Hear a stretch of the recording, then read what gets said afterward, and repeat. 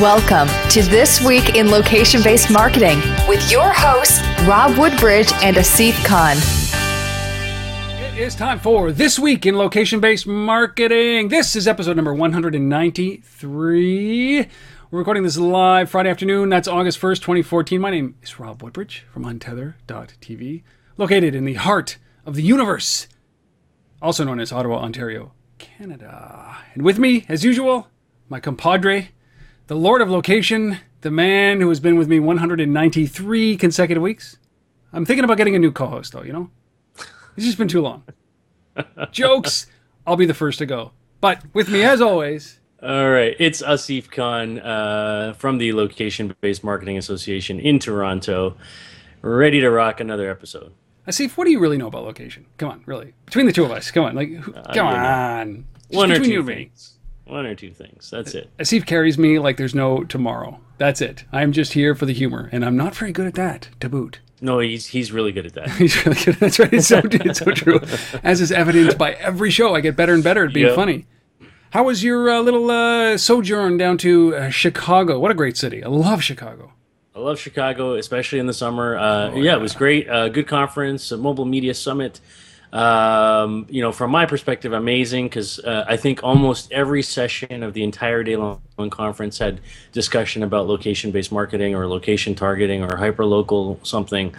So it couldn't have been a better place for me to be, and a lot of our members were there. A lot of our LBMA members were there. So good conference. A lot of agency folks as well. So good turnout. Well done by the Mobile Media Summit people, Paran and his team, and quick trip in and out, and now I'm fully focused on Retail Loco.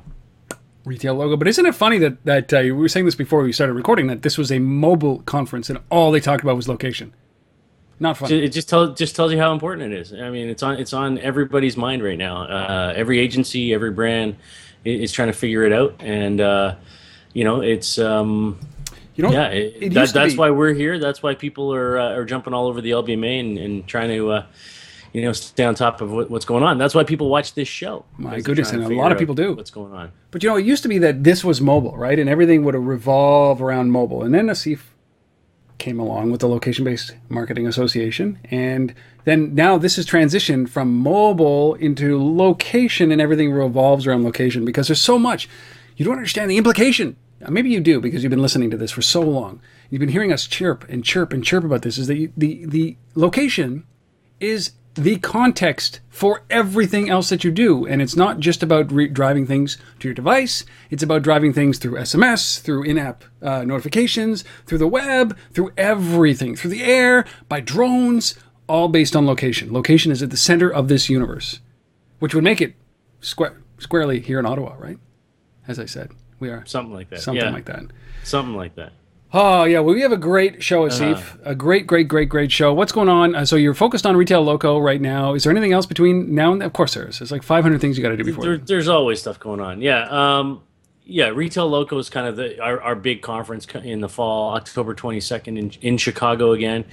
And we're excited about that. It's our premier event. A few hundred people there. A lot of brands already committed to speaking at it, so that's what I'm most excited about.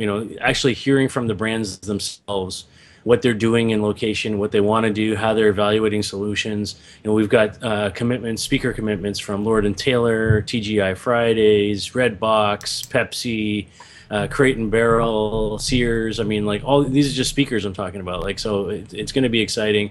I can't wait for that. But between now and then, there's plenty going on. Let's see here. We've got, I don't know what it is about Chicago. Chicago's just, it's happening in the summer. So the Chicago chapter itself has an event on August the 18th.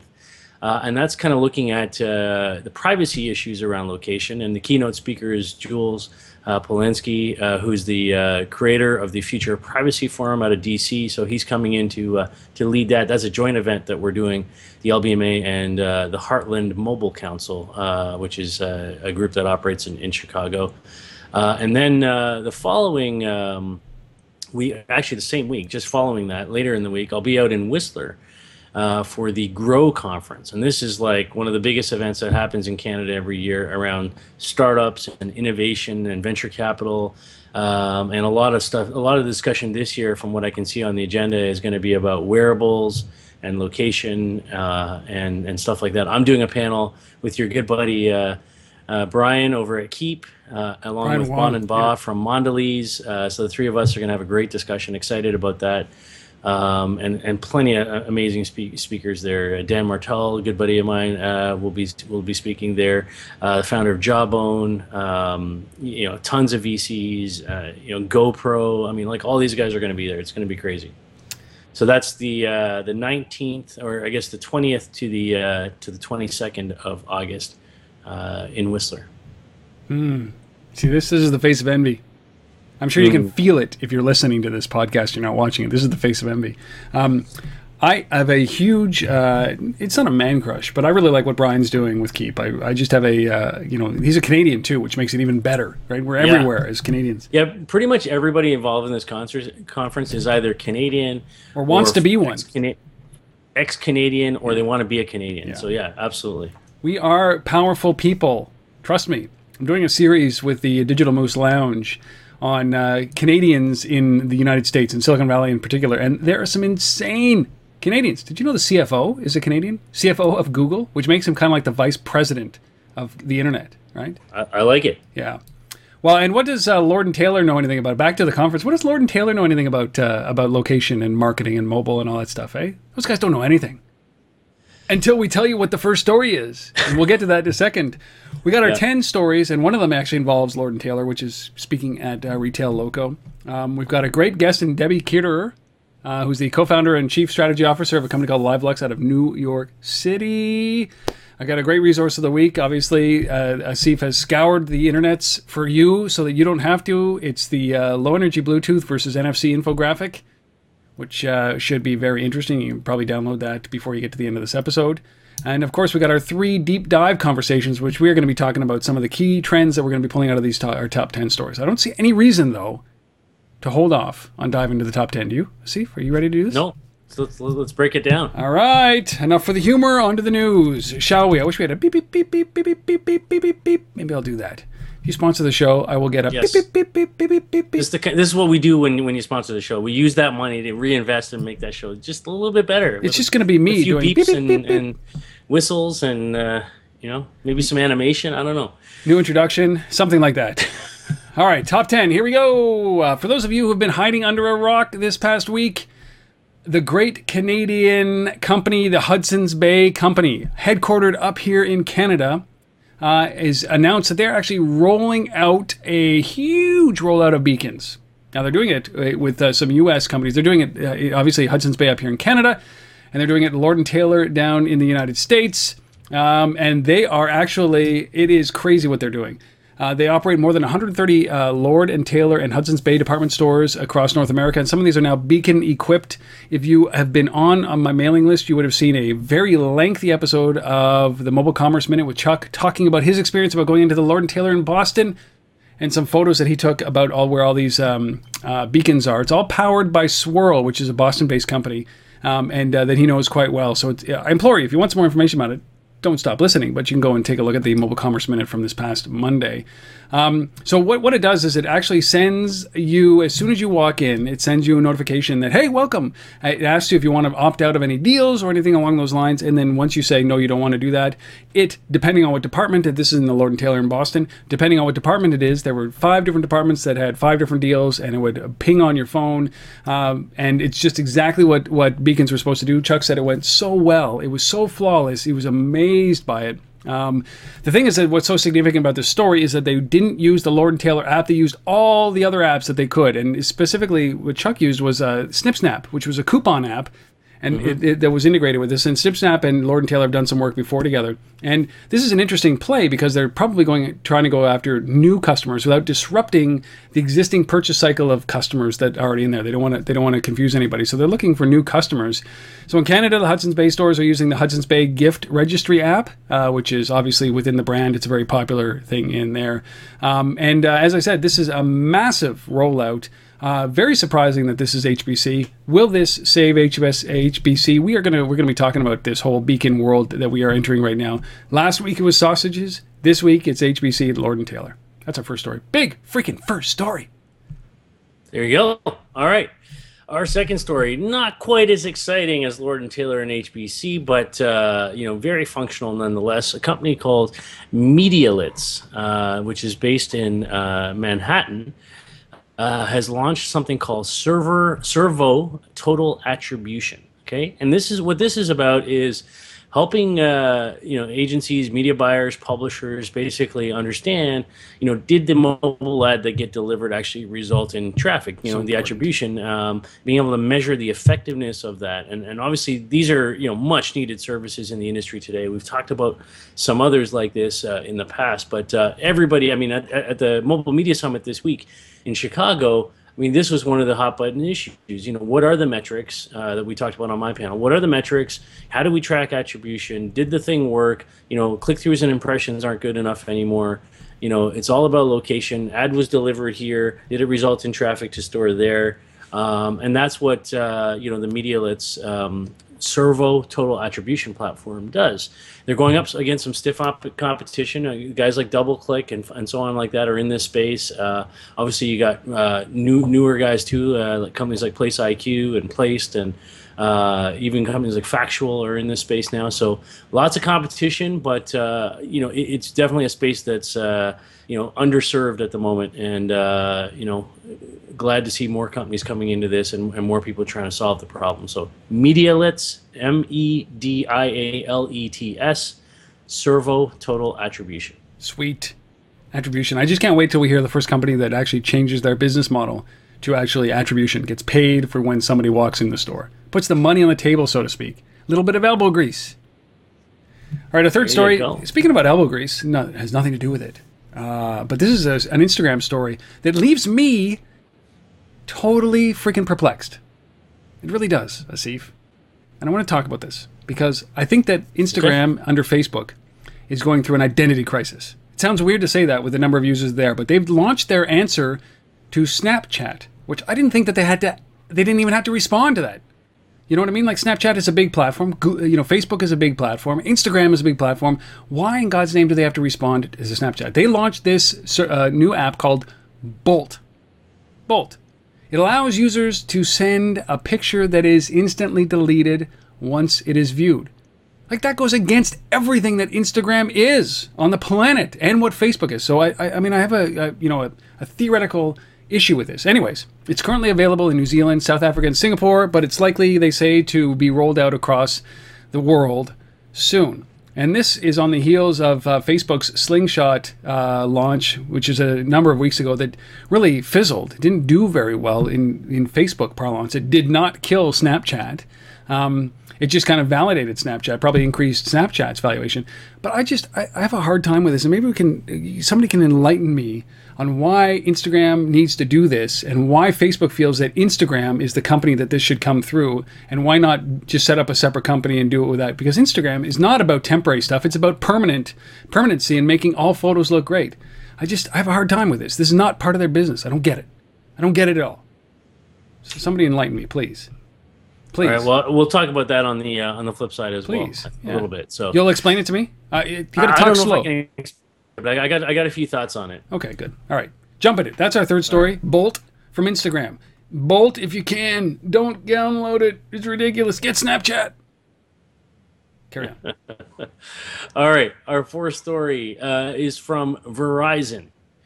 Now, we've talked about Verizon quite a bit in the last, 6 months or so on the show.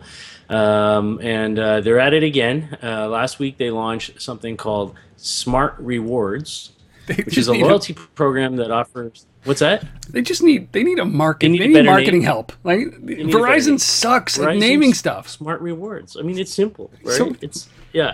Anyways, it's a loyalty platform.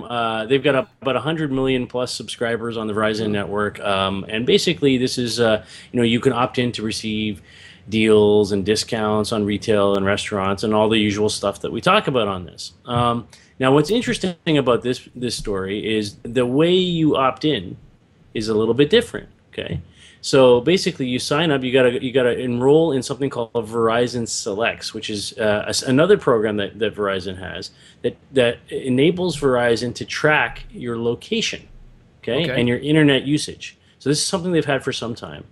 So you must enroll in that first. You can later opt out of that, but basically then you're not qualifying for the rewards program. So basically it's a value exchange kind of concept here. Go over here, sign up to give us your location data and let us track you, and in exchange for that you're part of the Smart Rewards program. Now, the rewards are interesting because it's you get bonus rewards for signing up and all that kind of stuff, but it's you can get NFL tickets, you can get what else did they have here? All kinds of crazy stuff. I mean, it's really interesting. I mean, you can get obviously discounts on Verizon products and on devices and all kinds of interesting things. But I thought it was very, very different that you had to go somewhere else to sign up for this thing, to then participate in another program over here, and then you could opt out on the other side. And in one of the articles I read, Jules Polanski, who I referred to earlier from the Future Privacy Forum, he was interviewed saying this is a good thing because he's saying they're being very clear and very transparent on how you opt in and how you opt out, and there's no ambiguity on this, and there's no sort of hiding and trying to fool the customer in terms of what they're doing. So I guess there's two ways to look at this. I think it's complicated, as all heck, but we're going to see more and more of these types of reward programs. I was in a conversation earlier this week with AT&T, and something similar to this. Like all I can say is something similar to this will come later this fall. It's called Smart Rewards with a Z instead of an S. On a much bigger scale from them as well. So the carriers are moving in this direction. There's a lot going on in this space. And you're going to see this trade. Give us your location. And it's not that they don't have the location. It's allow us to use the location in exchange for rewards. The reward had better be my mortgage. That's how valuable my location is, right? It's just ridiculous. They already know where your location is. They're already using your location. Now they're just telling you. Very complicated, convoluted process to sign up. It's insane. And terrible name. How's that? But yeah. I mean, they're definitely going to get into this, but they're big companies. They have obviously this entire legal department that has to do things by the book, which is appreciated. That's for sure. There you go. All right, our fifth story is about a company called Experiture, which is a tough thing to say as well. But Experiture, they introduced a branded location-aware mobile app.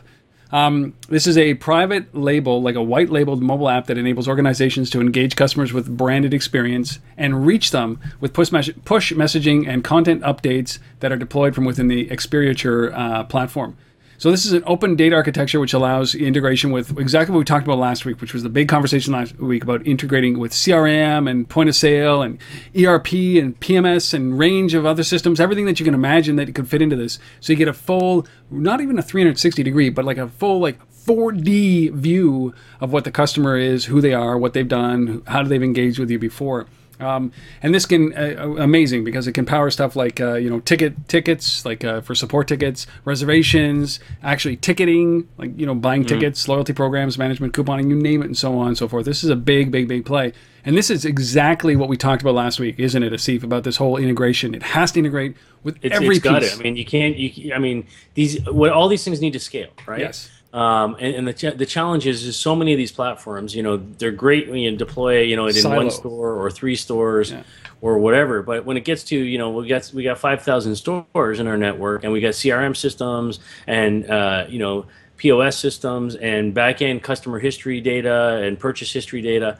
You got to roll that all together for this stuff to be really effective and work. And that's what Experiture is doing. Experiture. And you know what the big thing as well, we talked about this as well. I don't know if they were watching the show and they invented this in the last week, in the last 4 days, but I'd say kudos to them if they did, or basically, this is exactly what they're doing, is they're doing this coordinated multi-channel marketing piece as well. So, they're not only talking about bringing all the data in, but then they're also saying, okay, we're going to segment based on location and who you are and how you like to be communicated, whether it's email, over the web, or SMS, or social, or other messaging, which is in-app messaging. So this is basically they're doing that, and then they're putting the analytics layer on top of that to understand what's being interacted with at what point. So and this is big. It's really important. I mean, one of the panels that we're going to do at Retail Loco is all about this integrated, data flow inside of a retail environment. Obviously, because it's a retail show. Yeah. But we're going to be talking about this, from an IT point of view. Like so much of the focus has been on marketing. Mm-hmm. But at the end of the day, the CIOs and the store operations people need to get on board with this stuff and understand how it all fits together, right? And so we're going to have a whole panel on that at Retail Loco, just focusing on that discussion, that issue. So, but one of my other shows that we're just putting together right now, which is called the Mobile Marketing Minute, which is much longer than a minute, but it's a group. With Greg Hickman over at Mobile Mixed, and we talk about how do you sell mobile into your organization. He says the first person you should be talking to is the CIO or the CTO of the organization, because they got to be your best friends. And it's quite literally the infrastructure plays, the enterprise plays like this. You have to involve them in everything that you do, and I think that and it has to integrate, and they're going to be asking these questions, and you have to have some kind of solution like this. Whether this is the right one or not, I don't know. I've never used this, but they're saying the right words. They're talking about the same thing. They're using this kind of open language and data architecture that we should have in this platform. And hopefully the thing is that you can extract yourself. Should you don't like this platform, you can extract your data and put it in something else as easily as you open these guys up. But the worst thing that we can do is get into a complicated rollout like an ERP play of the late 90s, early 2000s, right? We don't want to do that whole stuff with SaaS and all that kind of stuff. So, or SAP, right. Sorry, yeah. So that was a good story. Good all right, story. Jump in. All right. This is cool. 6. This is called tip bombing. Yes, you heard that right, tip bombing.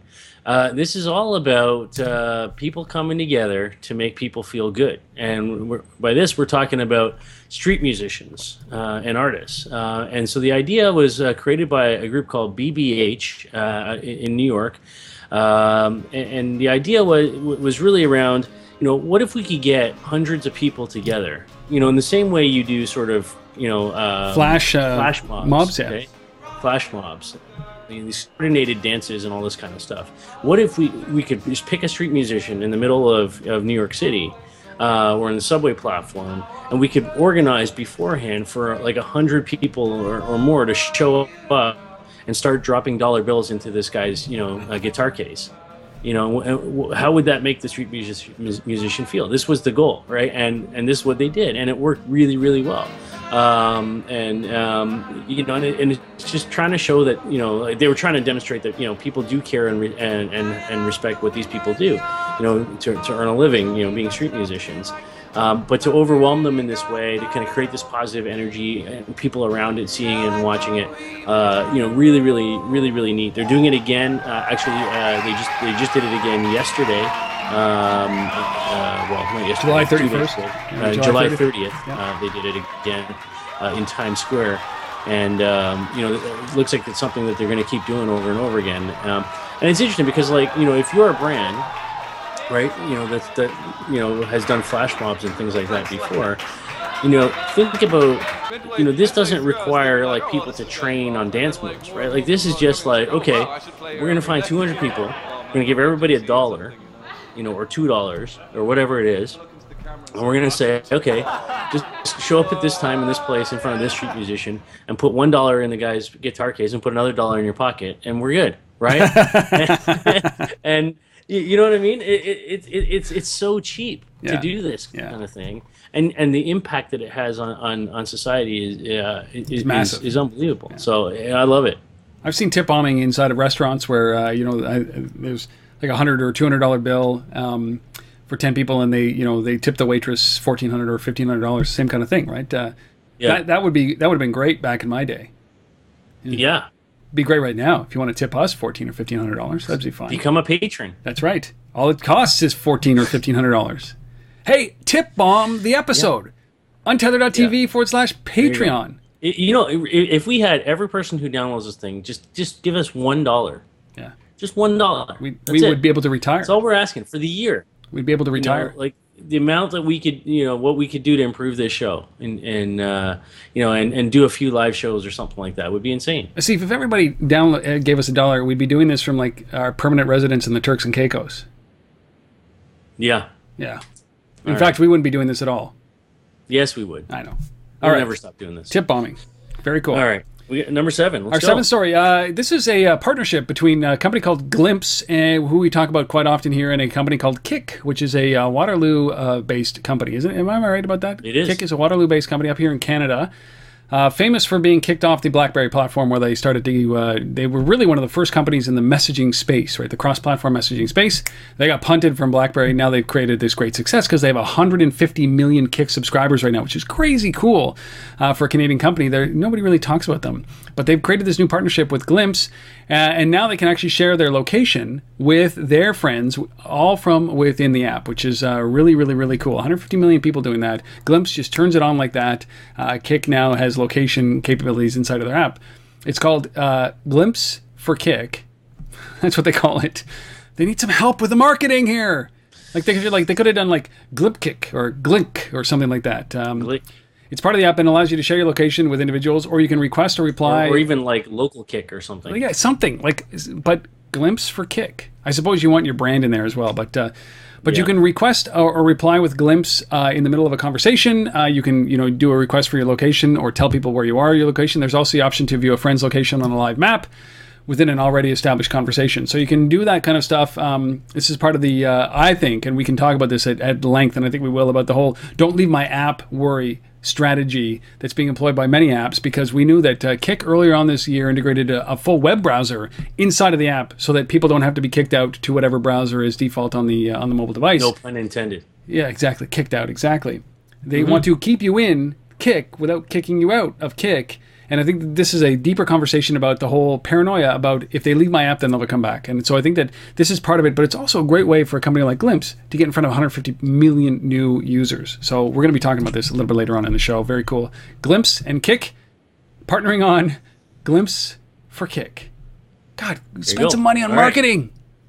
All right, our 8th story is about Nike. Cool. And something called the Fuel Box. So, I don't know. You got some of these Nike devices, don't you, Rob? I got them all. Got I've one used them handy? all. I don't. No? No. They all break. So basically, if you have a Nike Fuel Band, and you're tracking all your activity, all your physical activity, and your calories, and your distance, and all the stuff that you track, it's all good. And we see these wearables, more and more of these wearables coming every day. Rob's got one on. That's my misfit right there. Favorite one ever. And by the way, some of these companies that make these things will be speaking at the Grow conference. So if you want to meet some of them in person, come on out to Whistler. But anyhow, these guys have put together what I think is a really, really cool combination. So they put together this vending machine with Nike product in the vending machine, but you don't use money to buy anything in this machine. You use the generation of the physical activity you've done in the Fuel Band as the way to unlock rewards effectively in the form of Nike merchandise from this machine. Unbelievable. Wicked. So they started this on July 17th and just had it in one location. It just appeared one day with some marketing around it. And then they basically started going on Twitter saying, hey, the Fuel Box will appear, somewhere soon, in your location, and you don't know where it's going to be. It's like a secret location that it's going to be here for a day, and so this thing's going to move around, and I like it. It's really, really cool. It reminded me a little bit about the Molson Canadian beer. The beer. Show your passport. Scan your passport to unlock the beer fridge, or Singo Canada to unlock the beer fridge. Here we got use the activity, and this is about go out, get fit, do things. To make yourself feel better and be healthier, and we're going to reward you for that. Come to this vending machine and plug in your Fuel Band, and we'll reward you with stuff based on your activity. I like it. So do I. I love it. We'll be talking about that a little bit later. It's the best thing ever. Oh my, it's the best thing ever. And you know what? It's so disruptive, and we'll explain why it's so disruptive after we get through these top 10 stories. So you're gonna have to stick around. All right, our 9th story. Hey, whatever happened to Andrew Mason? Whatever happened to the guy? After he didn't take the $6 billion? After he said no to the $6 billion to sell his company that he founded called Groupon, and then he got summarily dismissed by Groupon, punted right out or resigned, whatever you want to call it. And then he went into hiding, and he said he was starting up a new company. That new company is called Detour. Detour.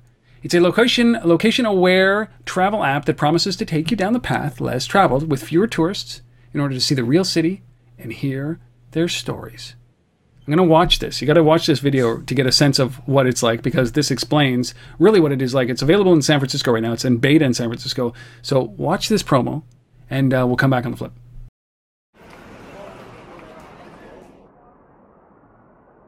Hello. Are you ready to explore? Then put your phone in your pocket and let's go. Most people are looking at the stuff on the right, but we're headed left. I'm going to take you where the tourists don't go. Today, we won't be shackled to a tour group. We'll be on your schedule, at your pace. Our eyes won't be glued to guidebooks or gadgets. Just keep your eyes open and follow my lead. We'll walk down back alleys and push through secret passageways to where the real heart of this city beats. You'll get to walk in someone else's shoes, like a fisherman who's been coming here every day since before you were born. When I first came down here, some old Italian guys took me under their wing. They showed me how to fish and saved my life at least once. Bring friends if you want. We'll listen together. I'll point out wonder in the seemingly mundane. We'll peel back layers of history, as if the walls could talk. I'll take you inside strange and magical places, and tell you the backstories that bring them to life. Whether you're a visitor or you've lived here your whole life, I'll show you the needle in the haystack you might not otherwise find. You'll have plenty of time to explore along the way, and wherever you go, I'll be here to guide you. Introducing Detour. Stories that take you places. So that is what he's been up to, Detour. It is like one of probably, I don't know, many other similar types of applications out there. Nothing unique about this. I like the audio piece to it. I like the location piece to it. I like the audio and location piece to it. But it is something that doesn't really scale very well. They're doing a call for ideas and suggestions. Like here in Ottawa, like many cities, we have our a haunted walk, right? And then we have, we have a tour of Parliament buildings, because we're at the seat of the nation's capital, and we are the nation's capital, and we are the seat of government. So we have all these different types of walks that are that we have around here, and I think that maybe this would be interesting for that. But it's so not unique, and it's so weird that he's doing this. But it's called Detour. The app is going to launch with 5 walks, and it's in private beta right now, as I said, all of which will be in San Francisco. And he hopes that what he'll do is he'll expand by 10 to 20 more walks in the coming months, and then releasing a detour every week or so. It's a hard scale. It's a hard thing to scale. It's high production costs. I just wish, Andrew Mason and Josh Williams could just get together. Somebody's got to do something, eh? Figure this stuff out. Right? You're right. Josh Williams, the founder of Gowalla, acquired by Facebook, went out and says he's working on some new travel exploratory location thing. It just shows you. Still haven't heard much about that. So these two should get together and figure it out. But it just shows you that everybody's trying to do these things. Like these guys, once it's in their blood, they have this goal to do something that's unique. But San Francisco is not the epicenter of the world. It might seem like it is, but it is not. And I think that one of the comments that I read while I was doing some research on this story was that, hey, listen, I asked people, I said, hey, I'm going to New York for the first time. So I asked people what I should do, and they said, hey, don't go to the Empire State Building. Go to the Statue of Liberty. Sit in the park and watch people. And the guy said, that sounded absolutely ridiculous. Of course, I'm going to the Empire State Building. Why? Because it's my first visit. I don't want to be off the beaten track my first visit. I want to actually do the tourist thing. So this is a weird mix. Like, you have to have gone to San Francisco many times to want to do this. And to, like, instead of walking in front of the fisheries at Fisherman's Wharf, you walk behind the fisheries and fish. Like, it just seems a little weird. You get a better smell of the fish, man. I know. It just seems weird. It's not unique, and it's so disappointing, right? The guy should have taken the $6 billion and retired. Andrew Mason. But you get what you deserve in life. Here you go. And we've talked about this for almost 193 episodes. You're a freaking idiot for not taking the money. You're still a freaking idiot for not taking the money. No matter what you do, you're a freaking idiot for not taking the money. Oh, couldn't have said it better myself. Andrew Mason. There you go. A freaking idiot. One more story. Our 10th story is about a company called NextNav. Now, this is a good. I like the name. NextNav. I know what it does. NextNav. So they've raised $70 million. It's a Series D led by New Enterprise Associates and Oak Investment Partners. along with a few other people, including Columbia Capital and Goldman Sachs and a few others. So got some good pedigree here. This is an interesting thing because this is a company who actually owns their own spectrum. Okay, so they acquired their own FCC licensed spectrum, and effectively what they're building is what they call a Metropolitan Beacon System, MBS. It's a positioning network that offers horizontal and vertical location services inside buildings and in urban canyons. So it's interesting. This is not running like, iBeacons and gimbals. This is like a very large scale beacon network that gives you, precise indoor location. And the vertical piece is interesting too, because that's a challenge for a lot of these systems, to measure, what floor somebody's on. And they're doing it all with their own unique spectrum that they own, which is very interesting. So check it out. NextNav raised $70 million, and it's just like it sounds, NEXTNAV. Yeah, they bought their own spectrum. They got their own spectrum, and by the way, they're working with Broadcom on a partnership as well. So that's kind of cool. I like that. Thinking a little bit differently about this challenge that we're all having. NextNav, $70 million. All right, those are the top 10 stories. It was like an extended version of the top 10 stories because the stories were so good. That's the thing, Asif. You got to kind of give me some crappy stories every once in a while so I can rail a little bit, right? You gave me all good stories. I try to give you high-quality stuff every week. You really did. Those are great stories. So the three stories that we're going to be talking about today, we're going to be talking about Kik and Glimpse and the integration there and what that means and this trend we're starting to see with companies doing two things. One of them is partnering with other companies to extend their reach, like Glimpse did with Kik. To bring Glimpse into 150 million users is pretty impressive. And the other side of it is to experiment. Like what Instagram is doing with Bolt, they're trying to leverage their existing audience and try to extend it into this market and compete maybe on a playing field that they shouldn't be competing. We're going to be talking about that. The next thing we're going to be talking about is this whole beaconization of the entire freaking planet. So it starts with HBC and Lord & Taylor. We talked about the sausages, Hillshire sausages, last week when basically it had this massive uplift in revenue for them as they built this brand out. And what's next to come with this, with the Beacon World. And the last thing we're going to be talking about, which I think is absolutely amazing, is the Nike Fuel Box and what this means. And it is monumental what it means. But you're going to have to stick around for that. Understand? I'm building this up because before we do that, let's see if we have a guest. Yes. We do. Man, talk about the guest. Yeah, so I had a chance this week to sit down with Debbie Keterer. She's a co-founder and chief strategy officer for LiveLux. And Debbie was actually one of the speakers at our New York chapter event about a month or two ago now that was focused on location-based marketing for luxury retail, obviously a space that LiveLux plays in. So I thought it'd be great to have Debbie on and have her share her insights in a little bit into the industry and location and what they're doing. Just a super smart person, phenomenal background. I mean, former, ran all, sort of digital and mobile stuff for Estee Lauder, years back. Been in the tech side, been in the marketing side and the creative side. So she sees it from all aspects. So really enjoyed the conversation. So, with that, here is Debbie Keterer from LiveLux. So it's that time of the week where we get to bring on a special guest, and this week it's Debbie Keterer, the co-founder and chief strategy officer of LiveLux. Debbie, welcome to This Week in Location-Based Marketing. Thank you very much for having me today. Yeah, it's awesome. We had you and your organization involved in one of our recent New York chapter events. But for those of us who couldn't be in New York, even I wasn't there for this particular one, why don't you tell the audience a little bit about, what is LiveLux? What do we need to know about this company? So LiveLux was started in 2012, and it's a company that really has the vision to think about how to put together it's a bridge between retail and e-commerce. And what it is, it's a retail sales tool, that's an iPad app, that allows the sales associate to speak to a consumer anywhere they may be. So they could be on the beach, they could be at their home, they could be in the airport, and it allows them to shop with them at any given point in time. And so I really felt when I got involved with the company that it was something that's kind of the future of retail. Okay.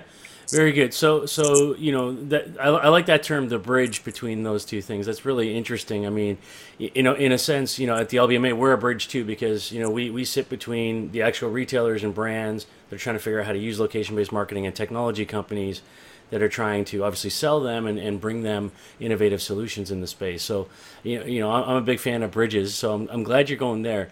Now, tell us a little bit more about the platform itself in terms of how are you addressing the problems in the industry, or what were the problems that you saw, or the gaps that made sense to create a LiveLux in the first place?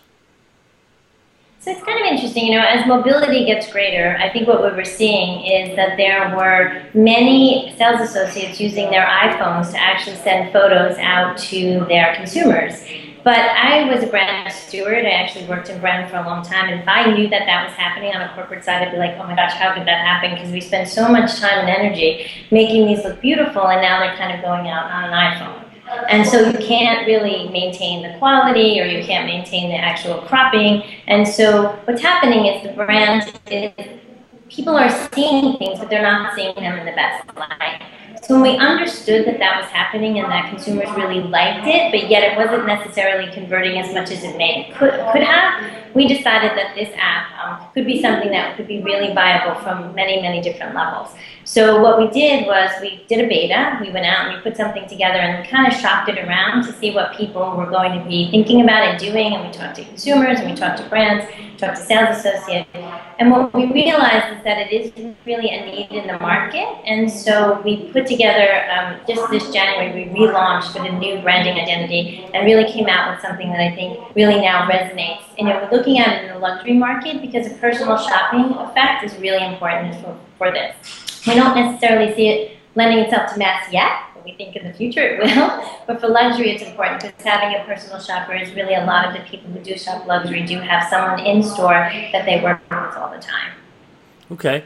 Very good. I mean, and I think, it's interesting because when you talk about, that category of luxury retail, I would say that, the representation of the product and the quality of the product and the design that goes into it is so important to bring across, right, to an audience. And that I can see that being a very difficult thing to achieve in an online framework. So it sounds like you've hit on that gap. Now, companies like Nordstrom and Neiman Marcus and Burberry and some of these organizations that we've worked with, are investing heavily in location-based technologies, especially indoor technologies, beacons and things like that.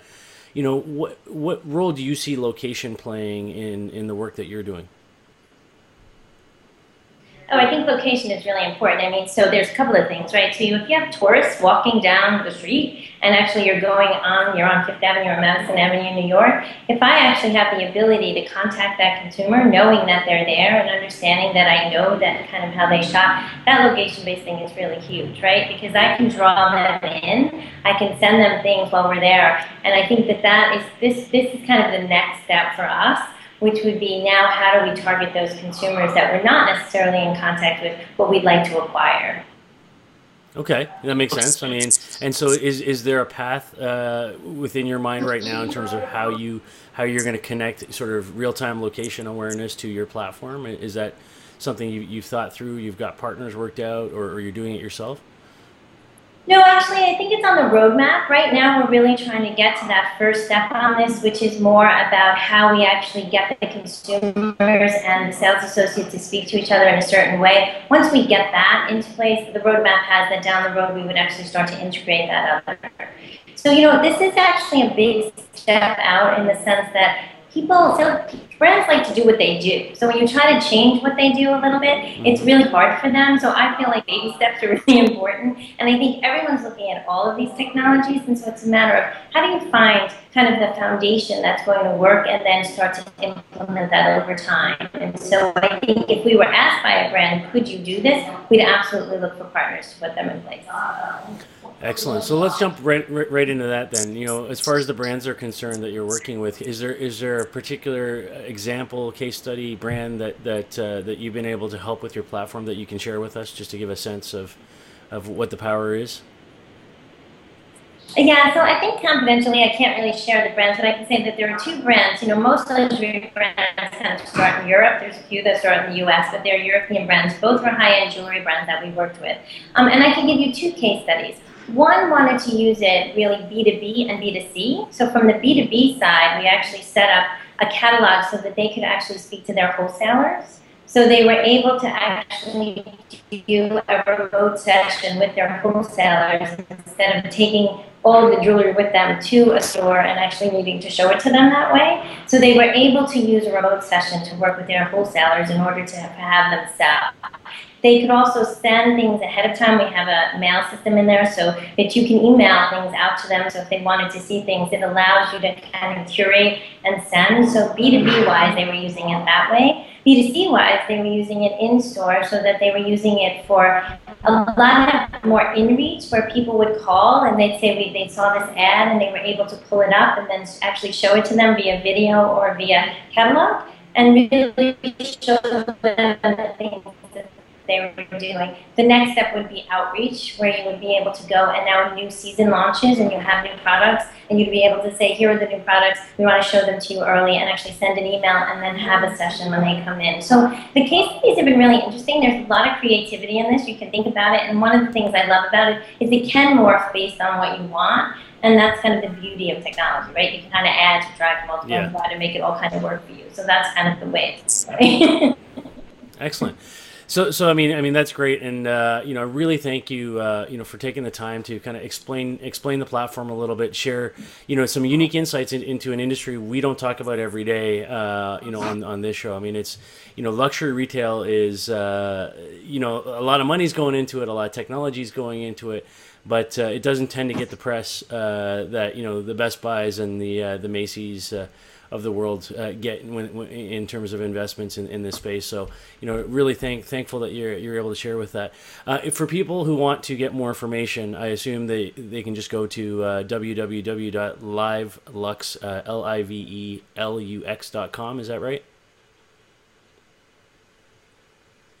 That's right. And you'll see a video, and it gives you a great use case study of a woman actually in her office and a person in the store and how they actually interact based on having 10 minutes to do a sale.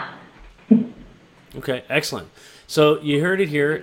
Again, thanks to Debbie Keterer, the co-founder and chief strategy officer of LiveLux. Thank you for joining us on the show today. Look forward to chatting with you in the future. Thanks, it's a great time. Thank you very much. Yeah, so Debbie, thanks again for coming on the show and sharing with the audience. Love what you guys are doing at LiveLux. Hope we can connect with you further. Maybe Rob will reach out to you and do a much bigger interview at some point down the road. So yeah, thanks for doing that, and we'll hear more from Debbie in the days to come. Sweet. Thanks, Debbie, for coming on, and thanks for letting us use that clip on This Week in Location-Based Marketing. All right, Steve. 3 big monumental stories, and I think that they're all trends that are something that is emerging. None of this stuff is set in stone, but we've got Kik and Glimpse and Instagram and Bolt, and we've got Beacons and what they're doing with HBC and Lord & Taylor, and then we've certainly got this Nike Fuel Box, which is going to revolutionize the world. It's a small thing, but it's a big change, a sea shift. So let's start with the Kik and Instagram conversation and Glimpse conversation. You've heard my view about this. Is that, look, I think that this is an amazing way for a company like Glimpse to get into 150 million new users and get brand awareness for that. And from Kik's standpoint, it means that they don't actually have to kick them out to go to a map or to another third-party service. Is that the trend that we're seeing in here? Is that the big story when you look at these kind of integrations? Yeah, for me, it's the latter part of what you just described, right? It's the, from the Kik's point of view or from the Instagram's point of view, you've got 100 plus million people already on this platform. And it's really about how do we bring more feature functionality, without them having to go elsewhere, right? I mean, that's the key story here for me. And there are a lot of other platforms like this. Think of Shazam, think of...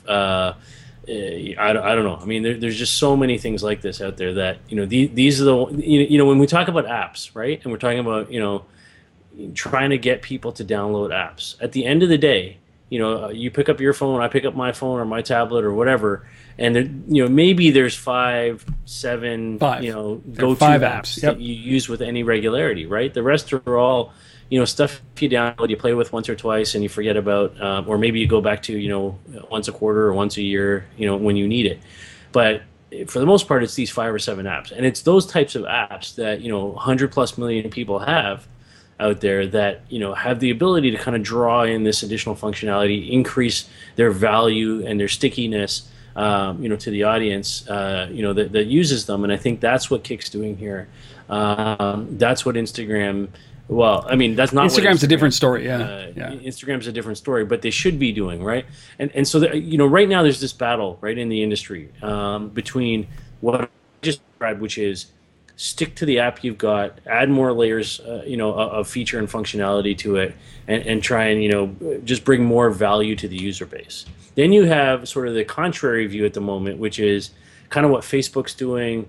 What Instagram, same company, what Instagram's doing, what Foursquare is trying to do by splitting the service into 2 separate apps. I personally don't get that. I think you're just dividing your audience. That only makes sense to me if, from a sort of overall corporate hierarchy perspective, you're looking at your services and you're trying to, parcel them out, target different audience, into different audiences, so that you can monetize or sell, one app, sell one company, if you will, off and monetize that and get a return from that, and then continue on in another business until you're able to monetize that. So from that point of view, from a venture capital investment, ROI point of view, I get it. But from the user's point of view over here, I don't get it, right?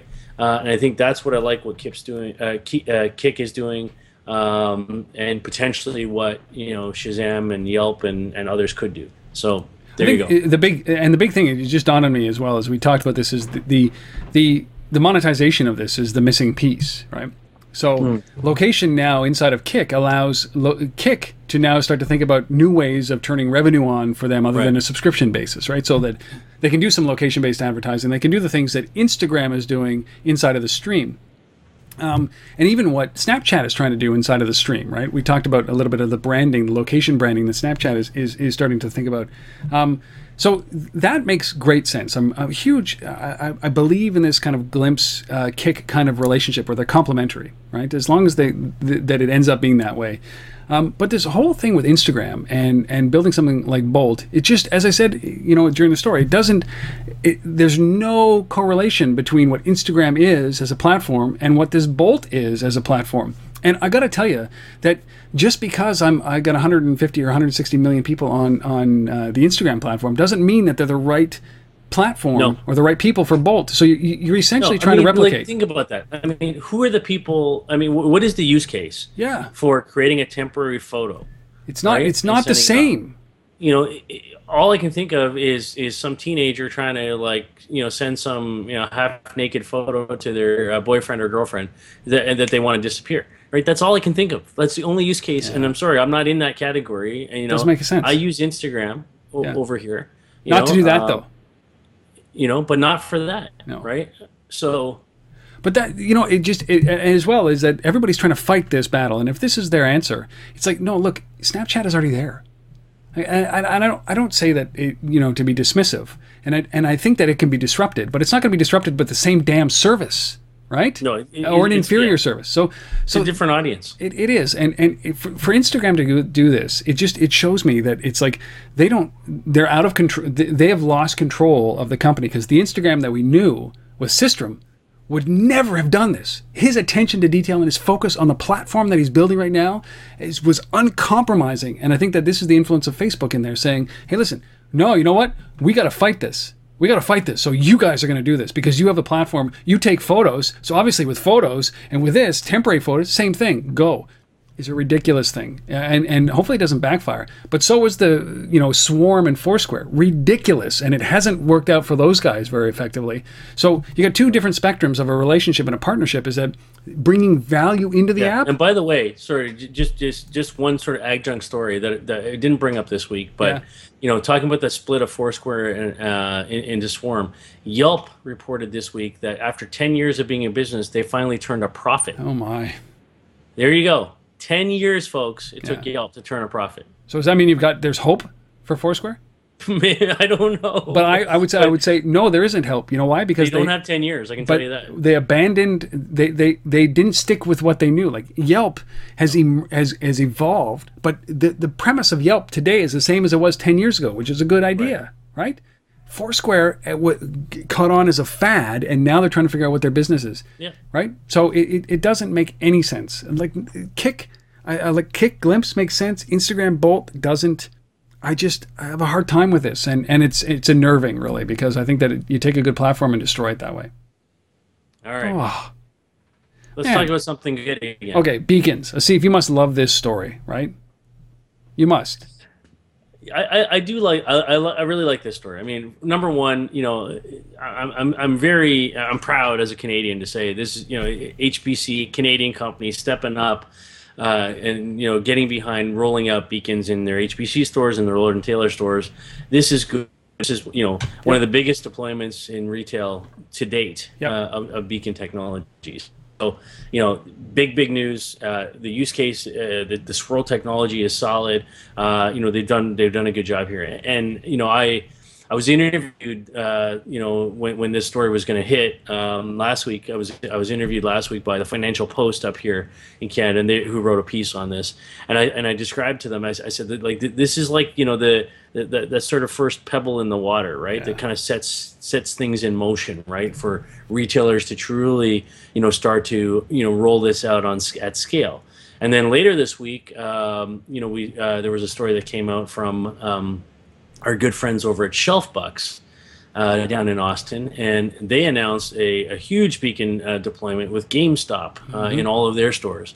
So again, like it's just starting to roll now. You're going to see this, you know, every week now. I'm sure we're gonna see, you know, another major retailer say that, you know, they've deployed beacons in all their stores.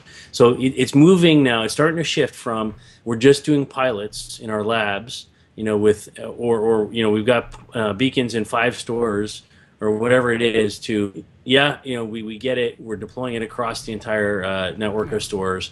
But the challenge for me, you know, and it comes back to, you know, one of your earlier stories, is the integration, you know, with all the other in-store systems, the CRM, the point of sale, all of that, right? And I think what's going to happen is if we only look at these these rollouts as push messaging to consumers, and what we end up pushing them in the end is not smart, in the sense that, you know, like we can't just push the same offer to everybody, right? This was the problem we had with Groupon back in the days, right? Everybody got the same damn offer, right? We can't do that.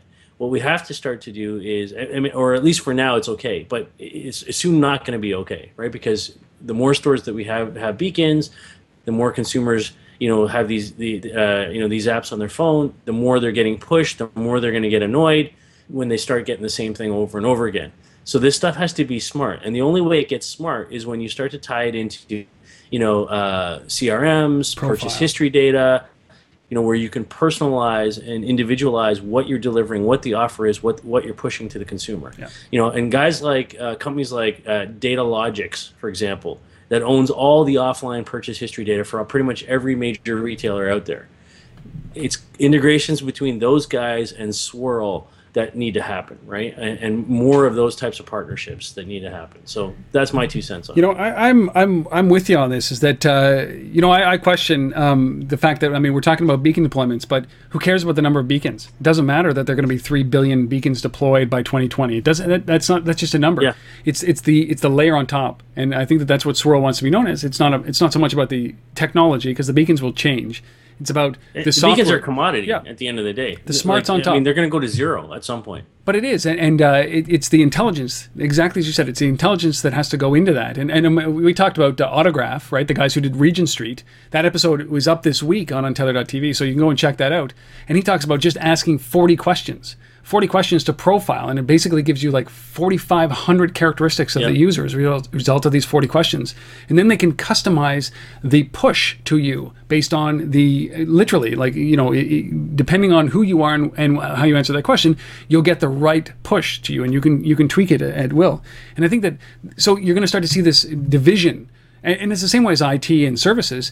You've got the IT guys, like you got a company like Mahana, right? Which at getmahana.com, and we feature them on Untether.tv, and they'll manage the infrastructure. So they'll manage the smarts behind the beacons, because the beacons are a pain in the ass to manage. So battery goes down, you have to replace that, or else it loses all validity. It loses everything. So you're going to have that infrastructure guy that manages the beacons, and then you're going to have that service layer that acts as the be-all and end-all, as the end point, as we're starting to see right now, for customer relationship. But then they become the bridge to the big guys when the big guys turn around and face it. Like, so there's going to be a lot of pivoting that goes on here. So they're going to start as like the company that has all the data, and then they're going to end up being the company that is the throughway of all the data, that they can go into all the different services and companies and software and pull that information out to give a good push, the right message at the right time through the beacon. So we say this, the companies that are now just figuring this out, they're doing the trials now for this first holiday season with beacons. This is going to be a beacon world at Christmas. If you're not already trialing them, you're kind of screwed as a retailer.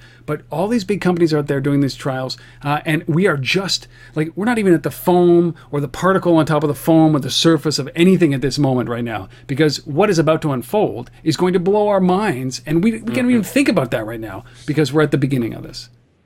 Huge. Like, if beacons can help Hillshire Farms launch a sausage into a 20x lift on revenue as a result of beacons, why isn't everybody just jumping the fuck on these things? But you see, the interesting thing, and last comment on this, because we got to get on to the next story. But no, we can talk about this forever, man. Like, I'm all riled up. But in both the Hillshire case and in the HBC Lord and Taylor case, you know, whether in one side it was Swirl, and the other side it was with Hillshire was in market. And both companies are taking the approach of, look, you know, we don't care what app the consumer has in their pocket, right? If it's the HBC app, great. Yeah. If it's SnipSnap, okay. If it's, you know, PayPal, you know, whatever. So they're just taking their technology and saying, look, we're going to integrate with every app we possibly can out there that consumers already have in their device. Yeah. Same as the Kik discussion, right? You already got this thing, 120 million people or whatever the number was. 150, yes. What, 50, 150 million 150 people. million. Let's tie into that. And so when you walk into the HBC or the GameStop, you know, we can deliver, some sort of a message to you. And that makes sense to me, right? Just wonder, there's no way. I don't care who you are as a retailer, and I'm not saying you shouldn't have a branded app. There's a place and a time and a value to that. But in addition to that, you know, find ways to tie, you know, to build audience, right? By leveraging existing, apps that are out there that have huge user bases, because you're never going to get. I don't care what retailer you are. You're not going to get 150 million people to download your app. It's not going to happen. But we talked about this. Last thing is that the segmentation is that if I have downloaded your app, I'm a much more loyal, committed customer than than whatever it is that the beacon sends out. That is just the technology. Right. But the offer or whatever it is, the messaging is different because I'm in your app versus in SnipSnap or somebody else's app. Yeah, but you got to do both. I know you do. Absolutely, but I just think that, you know, from a loyalty standpoint, there's your division right now. You can do right now. I'm in the HBC app or I'm in SnipSnap. Something different happens between those messaging. And agreed. I just agreed. The experience needs to be different. Oh man, it's so big, and that's what I love about it. I love this beacon world. Yes. I'm gonna hate it in about like 6 months because all we're talking about is beacons. But now you want to talk about loyal customers? Loyal customers. Like Fuelbox. Nike. What I like this to me is monumental. Like this is within the context of Nike, this is loyal customer base. This is an affront or a challenge on currency, man. That's why it's so big to me. This is not about fitness. This is not about anything but a type of currency that Nike is giving to you that you earn, and the currency is physical fitness, right? So this is exactly the future of currency inside of a brand. So you can see this in a silo, is that all Nike products. I have my Nike shoes that tie into my Nike runner, my the running software that I have, and I get benefit as a result of that. When every step that I take, it's like earning a penny, right? It's a loyalty program and it's a currency, and then I can redeem it at these boxes for hard goods. That to me is a signal of things to come when it comes to currency.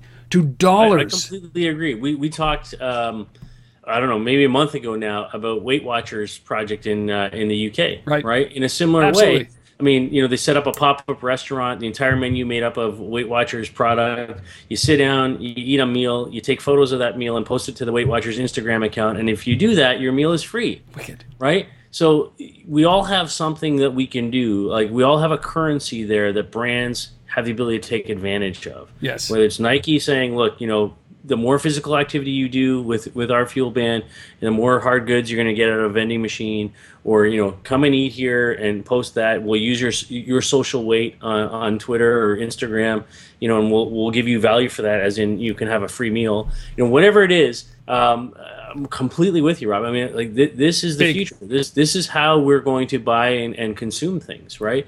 That hard cash is not all it's about, right? And when we talk about mobile payments, my frustration with mobile payments is, and wallets, I guess in particular, things like Google Wallet are useless to me, right? Because at the end of the day, the wallet I have in my pocket today works pretty well. It does exactly the same thing that Google Wallet does. But the minute you can tell me that Google Wallet's tracking, my moves, my location, it's tracking what I buy, it's tracking what I eat, it's, whatever. When we talk about Apple's Health Book that we talked about a while back, wait till the freaking Apple iWatch comes out, or whatever that's going to be called. I guarantee you it's going to do all of this stuff, and it's going to let you do, redeem things and buy things with it. This is where it's all going. It makes sense. It makes sense because what we're worried about here, it also signals a huge shift. If I'm like a retailer, like a traditional retailer, like Best Buy or something like that, this I'm starting to get nervous now because I'm going direct to my consumer, my customer. I don't have to go into your store. You're no longer just a roof, right? I don't even need you. But see, it's the dream of the CPG, right? Yeah. The CPG has always said, look, we've been held hostage. Yeah. Right, by the retailer, the restaurant chain, it's over. the bar owner, the whatever, Cash, depending on which payment category terms, systems, all that kind of stuff. Yeah, we've been held hostage because that retailer owns the sort of the last mile to the consumer in terms of the conversation and the ability to influence what they buy in store or in the restaurant or what have you. And now we can go right around them, right? We can throw this out there and say, look, come stick your Fuel Band in here and come get some free stuff. That's I love crazy. it. That's crazy. And you think about the implications. Like at some point, think about the restaurants that you go to. You order bottles of wine. They're brands inside of a big brand, right? But you don't order your steak. You don't say, I want a steak from this place. And you don't say, I want shrimp from this coast. I don't salmon from this coast. I don't want potatoes from PEI, right? You don't ask that. You just accept. But I wonder if this just opens up the world to say, listen, you know what? I want, because you can influence as a brand, a steak company. I want that steak. I don't want this one. I want that one while I'm sitting here. And I think that the shift in retail is monumental. And it starts here with this vertical loyalty play that these guys are doing, right? That I'm a loyal Sony guy. I have a Fitbit, I have a Fitband, I have a Fuel Band or whatever. But I am completely, it's the same thing with Under Armour, right? You see guys in the gym decked out in Under Armour, and anything that they put out, they buy. And I think that there's opportunity for these retailers to suck that loyalty in and extend the relationship deeper down the way that these guys have done. Nike's doing such a great job with this. And I think that everybody should be looking at this because currency changes. It's not because of Bitcoin. It's because of loyalty. Man, this is, and all the loyalty plays like Aeroplan, all those guys, they get it. They understand this, right? That's why you can get air miles in the liquor stores, right? So I'm blown away by what Nike's doing with the Fuel Box, and you got to think that every other company out there is doing the same thing. It's got to be thinking the same thing. There you go. That's why it's so big. Hopefully that was worth the wait. This week in location-based marketing, there's nothing better. Nothing better. It's a big brand. Support the damn thing. Unfortunately, we don't take Nike miles. We take cold hard cash. But we'll be very loyal to you if you do that to us. All right, let's finish off with the resource of the week, Asif, and then I got to get out of here. Going on vacation. Yeah, so a little infographic that came out this week. It was put together by retailcustomerexperience.com and a group called Pyrim Technologies. That's PYRIM.com. I put this together. By the way, this will be available up on the LBMA site under the research tab. You can download it there. But it basically does a contrast between BLE technology Bluetooth Low Energy, and NFC. And it's around the future of mobile customer engagement, and kind of just talks about, the range of these technologies, how they differ in terms of, the communications protocols.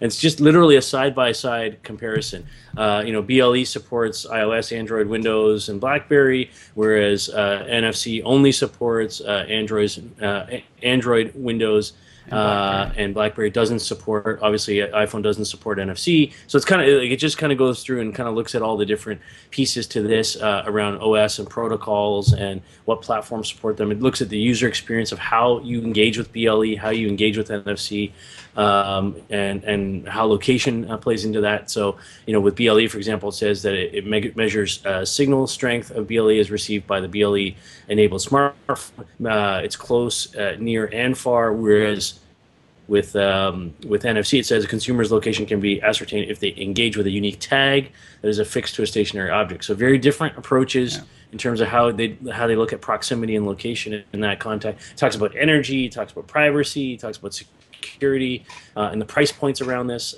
Price points are really interesting because BLE right now, $20 to $35 per beacon. Right, we've been talking about beacons all day on the show. Versus NFC, about 10 cents to 60 cents per tag. So huge price differences there. But obviously one seems to be getting a lot more attention than the other. So check it out. It's a really well simple, put together infographic. BLE versus NFC, available on thelbma.com/research. Awesome. 10 stories, 1 guest, 3 deep dives, and a resource of the week. All in one tiny little package. You can't get that kind of stuff anywhere. That is value for your dollar. And that is episode number 193. Asif, I'm going to be gone. But next week, we're going to be doing some kind of show without the high production quality you guys have learned to expect, because I'll be on the road. We're going to get a show done while I'm in somewhere, probably in PEI, on vacation with my family as we tour around the Maritimes. So we will be back from a red sand beach. Live from something, that's for sure. But we will be back for episode number 194 next week. Please, please, please, please tune back in. Asif, safe travels, my friend. We'll see you all next week. All right. See you later, everybody.